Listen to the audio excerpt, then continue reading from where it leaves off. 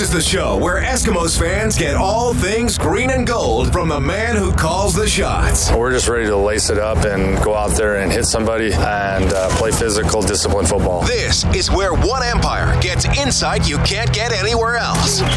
This is the Eskimos Coaches Show with Jason Moss. Brought to you by Missioner Allen Auctioneering, Canada's largest public automotive and RV auction. Now, with Eskimos head coach Jason Moss, Morley Scott on Eskimos Radio, 630 CHED. No longer undefeated, but still in first place. The Eskimos at 7-1 as we start a new week in the Canadian Football League. A 33-26 loss last Thursday night in Winnipeg against the Blue Bombers brought the perfect start to the season to its conclusion for the Eskimos. But as I mentioned, still in first place, not with much room to spare, but still in first place. We say good evening, as always, to the coach, Jason Moss. How are you, Jason? Doing great, thank you. Let's start there with the standings. I mean, you go to 7-1. That's a great start to the season, but you have zero room for error atop the standings. Calgary's a point back. Winnipeg's a win back. Everybody's just knocking on the door in the West. It's going to be a great finish, isn't it? Yeah, I mean, that's such as playing in the West. So we're fine with that. We still control everything. Everything's right in front of us. Just got to keep playing good football, and everything will take care of itself. Did you guys survive the solar eclipse today at practice? Yeah, I think guys were trying to look at it and whatnot, but yeah, we survived it just fine. Let's talk a little bit about the news of the day today, and that, of course, is the arrival of John Chick. His first practice with the team. Trade made announced yesterday with the Hamilton Taggart Cats. You give up a second-round pick, you get John Chick and a fifth-round pick, but most importantly, you get John Chick, who's probably over the last 10 years been one of the most dominant pass rushers in this league. What in your mind precipitated the trade, and what kind of effect can John Chick have on you? Well, I think just looking at our depth right now and the fact that we've had a couple key components of our D-line injured precipitated it. I think at the end of the day, we reached out. Hamilton was forthcoming with John and allowed us to go out and get him. What we get is a great player. I mean, a great person. I've heard nothing but great things about him. On and off the field, everyone knows his on the field stuff, but off the field, he's just a tremendous teammate, tremendous person. From anybody you hear that's been his teammate before, and we talked to a few of them that have played with him, and some of them are in our locker room, and they all rave about what kind of guy John is. So he'll fit in great to what we do and how we do it. Both on and off the field. 42 sacks the last 3.5 seasons. That's a pretty big number. 2 sacks this year with Hamilton, obviously not on a very good team in Hamilton. You probably watched him a lot in the last month preparing for a couple of games against the Ticats. What did you see in him that makes you still believe that he can be that guy? I mean, he's still productive. He still gets pressures. He still disrupts games if you don't pay attention to him. So he still has his first step. He's still powerful. He's still strong. He still hustles. He has a motor like nobody else. He still has a lot of good football left in him. Great football left in him. I know it. And again, we've competed against him twice this year. We know it. So looking, but nothing but great things to come from him. Obviously, he'll have to get acclimated to what we're doing rather quickly. But once he does, I mean, he's going to be just fine. Is it a tough defense for a guy like him to pick up? I think anytime you change teams, I mean, he's moving time zones. He's going to be staying in a new place without his family. There's a lot of things that go on and off the field that you have to think about. But football itself, a lot of the terminology is different, I'm assuming, for him. Football is not rocket science, but it's still, at the end of the day, it's still learning. It's a learning curve that you have to get up to speed with. And anytime you're thinking on the football field, generally you're playing a little bit slower than you need to be. So we'll try to get him up to speed as fast as possible. But he's a pro. He was in the office extremely early today, grinding it all as much as he could to learn, and he'll be just fine. How did he look today? Can you get a judge on one day? I mean, he's exactly as advertised for us. I mean, see him in his stance, see him come off the ball, see the effort he gives on every play. I mean, that's the stuff I love about him. I mean, as a person who competed against him, watching him, coaching against him, his effort is like, there's nobody like that. I mean, he has that effort on every single play that he gives you everything he's got, and he's got a nastiness to him and a competitiveness to him that you can see on every single play. And he's been so productive over his career, and I'm just looking forward to him doing that for us. The end of your playing days would overlap with the start of his. Did you ever take a lick from him? I don't even recall, to be honest with you. I meant just more of the competing as a coach to a player and knowing what we've always had to talk about when we go up against him. Those are more what I was talking about. Yeah. But thankful. I don't know if I did or not. I probably didn't because I wasn't playing a whole lot towards the end of my career and beginning of his. I know Mike Riley said 3 of the 5 hardest hits he's ever gotten in football came from John Chick. So I know one of them last year for sure. Yeah. That hit changed the game, actually, watching it, because Mike was on fire that game too. We were as an offense, and he took 2 back-to-back hits, and one of them was from John, and definitely changed the good feelings we had as an offense in that game. Do you believe that a trade like that, acquiring a guy who's an all-star and a really good player with a really good reputation, does that send a message to everybody else on the team a little bit? I don't know whether it does or not. I think what it says is we're going out to look for great players. If we have injuries and we don't have the depth that we need on our team right now because of them, then we'll go out and find it. And the thing with, we do have good young players on our roster at D-line. We don't have any. We have some veterans that are down. So anytime you can replace a veteran of Marcus Howard stature or Philip Hunt with a John Chick, you're basically A for A. And then anytime you're going with a younger guy, that younger guy might be better, but you sometimes don't have time to see and time to develop them. And right now, time is of the essence for us. So that's more of what it's, I think, telling everyone is, look, we had a need. We went out and got the best possible fit for that need, and now we can still develop our younger guys, but we have a guy in-house now that we believe is capable of great things. You had 3 sacks and 1 pressure officially by the stats on Thursday night. Did that play anything into the trade? No, I mean, 3 sacks and a pressure is pretty good if you ask me. I mean, I realize we have a high standard for our football club. That did in no way was part of it. This was an opportunity to go out and find a guy that's a veteran to replace a veteran. That's what we were looking for more than anything. You got, I believe it's 102 sacks in the last 3.5 seasons between Willis, Chick, and Sewell on that defensive line. That's pretty intimidating. Yeah, I mean, like we've said all along, our strength of our football team's the O-line, D-line. I really believe that. I think that's how you build franchises along with your quarterback. You got to be stout in both of those senses, and I think we are. And no question, our D-line is, it's right up there with anybody's, and it's awesome to watch them on a day-to-day basis, game-to-game basis, and so we just added another piece to that puzzle, and we'll continue to hopefully wreak havoc on O-lines. Already a good D-line, and John Chick to it, so it's a pretty good move for sure. 33-26, the Eskimos lose to the Winnipeg Blue Bombers on Thursday night. It seems like a long time ago now. Taking me back to that game, Jason, it just seemed, to me anyway, a lot of uncharacteristic things for your football team in the drop passes and the missed tackles, and you got in a pretty deep hole in the first half. And you just out of it. The missed tackles was frustrating. I think we counted about 22 of them throughout the night, which is a very large number. It's very uncharacteristic of us, and particularly some of the guys that are our most sure tacklers missing them. And drops, we did have a couple of those, a couple of big ones, which we don't generally have. Vidal had, a 35, 40-yard gain. Probably gets us out of the backed up situation and gets momentum on our side to probably go down and score some points. Little things happened early in that game. Right before the half, we decided to be aggressive, trying to get a possession, trying to score right before the half, knowing we'd get the ball in the second half to start with and try to erase the complete deficit. And instead, we turn the ball over. They go down. They get a score right before half to make it.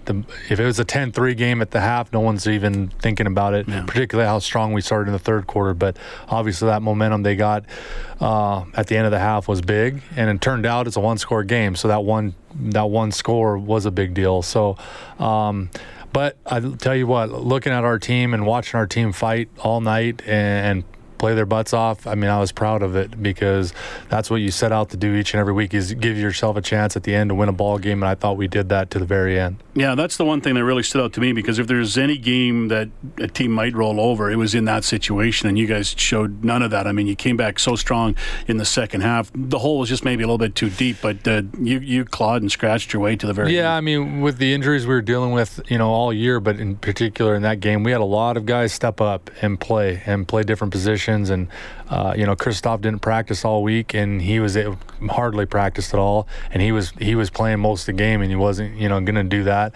And then, we have Alex Hoffman-Ellis come in when Corey goes down. We have Chris Edwards step in when BT goes down. We had some key injuries, and Vidal, and actually our receivers, don't forget that. I mean, we had 3 receivers go in and play different positions. And like I said, for them to fight the way they did and to make it a game and make it a game that went down to the wire, was tremendous, I thought, to be quite honest with you. I'm never one of those guys that, I look at everything as a positive, try to look at positives of everything that we do, and obviously get on our negatives and try to correct them. But, I will always want to feel good about a game too at times. And, those are the things I take from that game. The fight that we had was tremendous.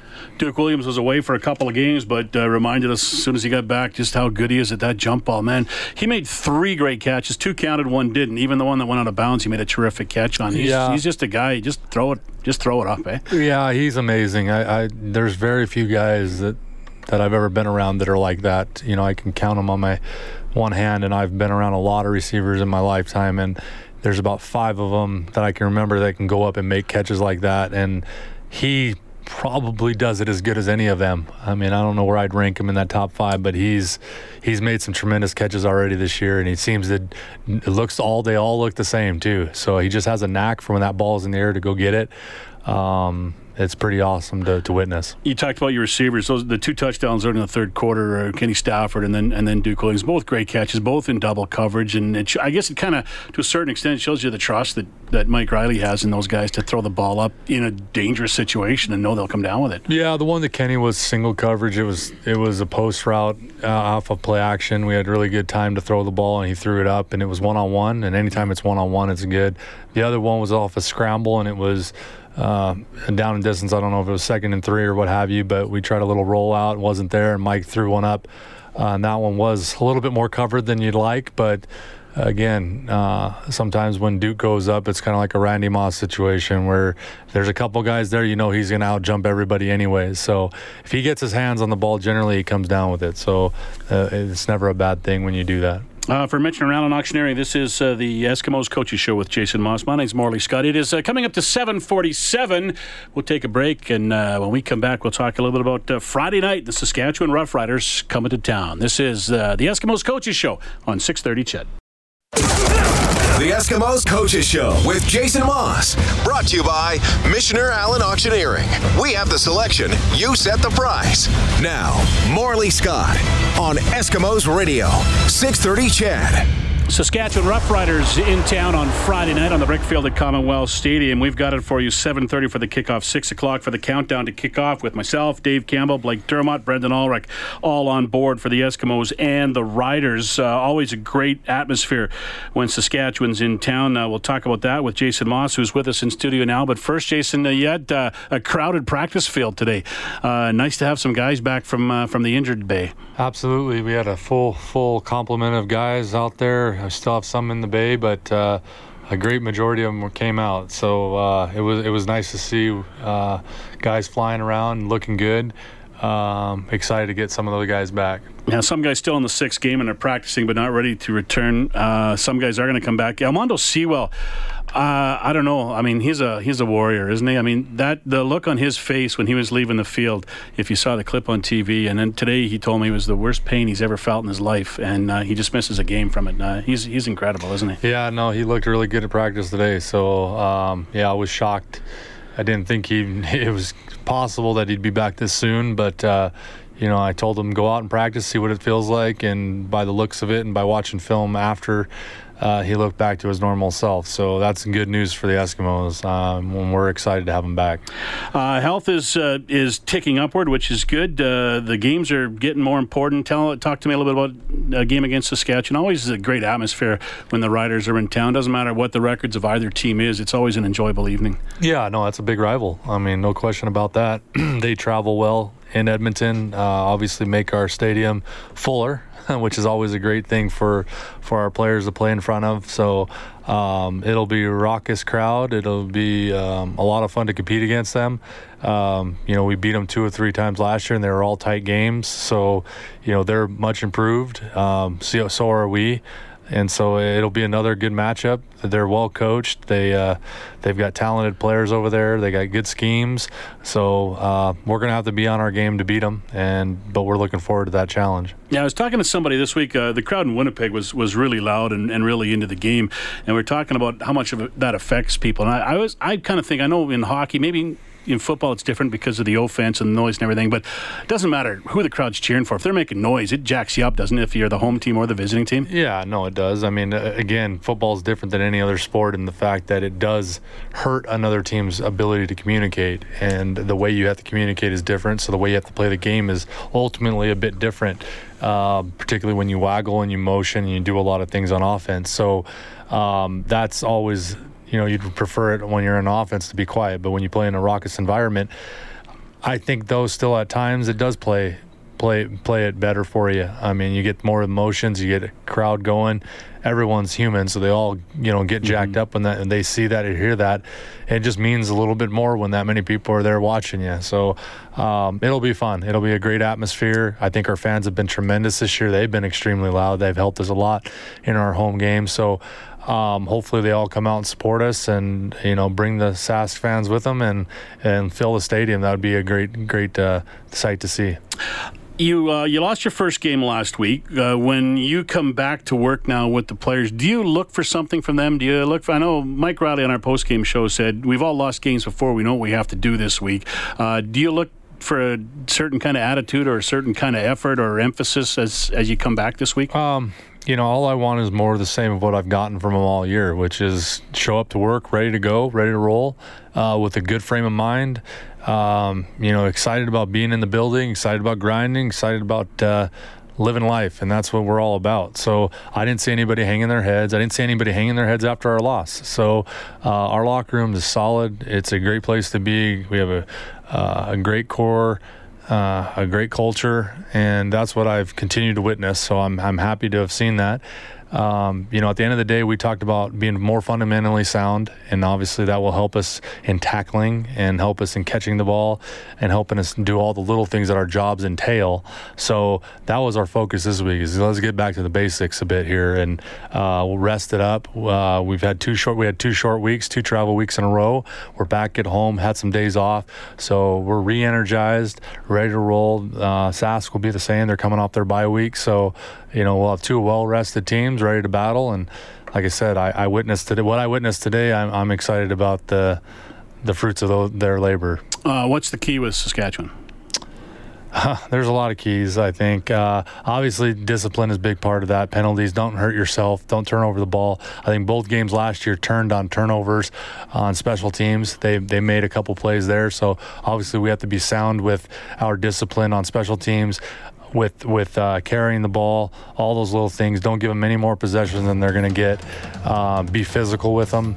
And at the end of the day, make plays. I mean, both sides are capable. They both have great athletes, but we now need to make one more than them throughout the night. And, that's kind of the key for us, is play our game, which is physical football. And that's what I'm excited to see. Should be a great night Friday night on the Brickfield at Commonwealth Stadium. Head to the Eskimos website for all your ticket information. We've got it for you here. Beginning our coverage starts at 6 o'clock. Jason, thanks for coming in. I appreciate it. Good luck to you on Friday night. Thanks a lot. That is the Eskimos Coaches Show for tonight with Jason Moss. Have a good night, everybody. We'll talk to you Friday night from the ballpark.